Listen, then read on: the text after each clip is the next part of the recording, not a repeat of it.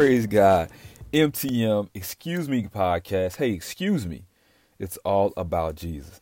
So listen, a little while ago I spoke about, can we accept God's no? Because God's no is better than, greater than man's yes. Today I want to kind of flip this a little bit and deal with man more so. In the man aspect, I want to look at our humanity, our nature is sometimes we give a dishonest yes when really an honest no is what's really in our heart. What's a dishonest yes? You ever say yes to something because you're a quote unquote giver? Like me, I'm a giver. I want to help people out. I want to do the best I can. I want to maximize every moment. I want to encourage everybody. I want to do everything. So I end up saying yes to a lot of things, but it don't really be in my heart to fully commit to those things. But I don't want to say no, even though no is really where I'm at in that time. I don't have the schedule. I don't have, quote unquote, the bandwidth or the ability or the amount of time that may be needed or quantified to give to what I definitely see is going to be needed to this project. But I say yes because I want to give.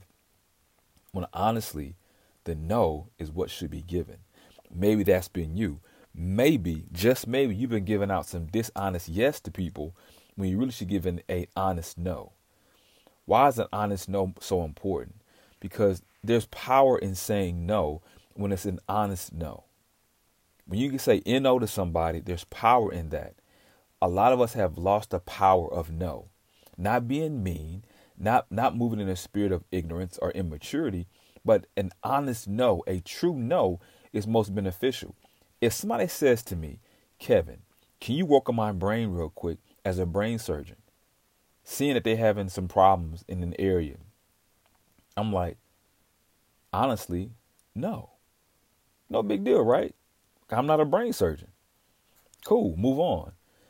What becomes a little convoluted is when situations aren't as blatant as this. Hey, can you stop by and help my sister out with this project? Knowing that we don't have the time, we don't have really things in line, and you spiritually discern that you cannot do this. But you blast past the Holy Spirit, I say that clearly, and go ahead and do it anyway. Get home late, upset the equilibrium of your household because you're giving a dishonest yes when an honest no is what was needed.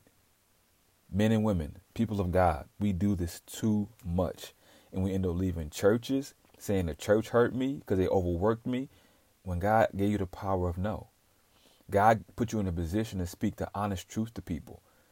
And I'm telling you, so many of us right now need to learn the power of no because it's coming from a place of honesty. So that means your yeses will be more pure. They will be more thorough. Your yeses will be backed up with the fullness of God guiding you in that yes. So right now, I challenge everybody listening right now to stop giving dishonest yes to people. Give an honest no. That way you can give an honest yes when you're called upon. All right, y'all be blessed. Y'all be encouraged. And excuse me, it's all about Jesus. Be honest.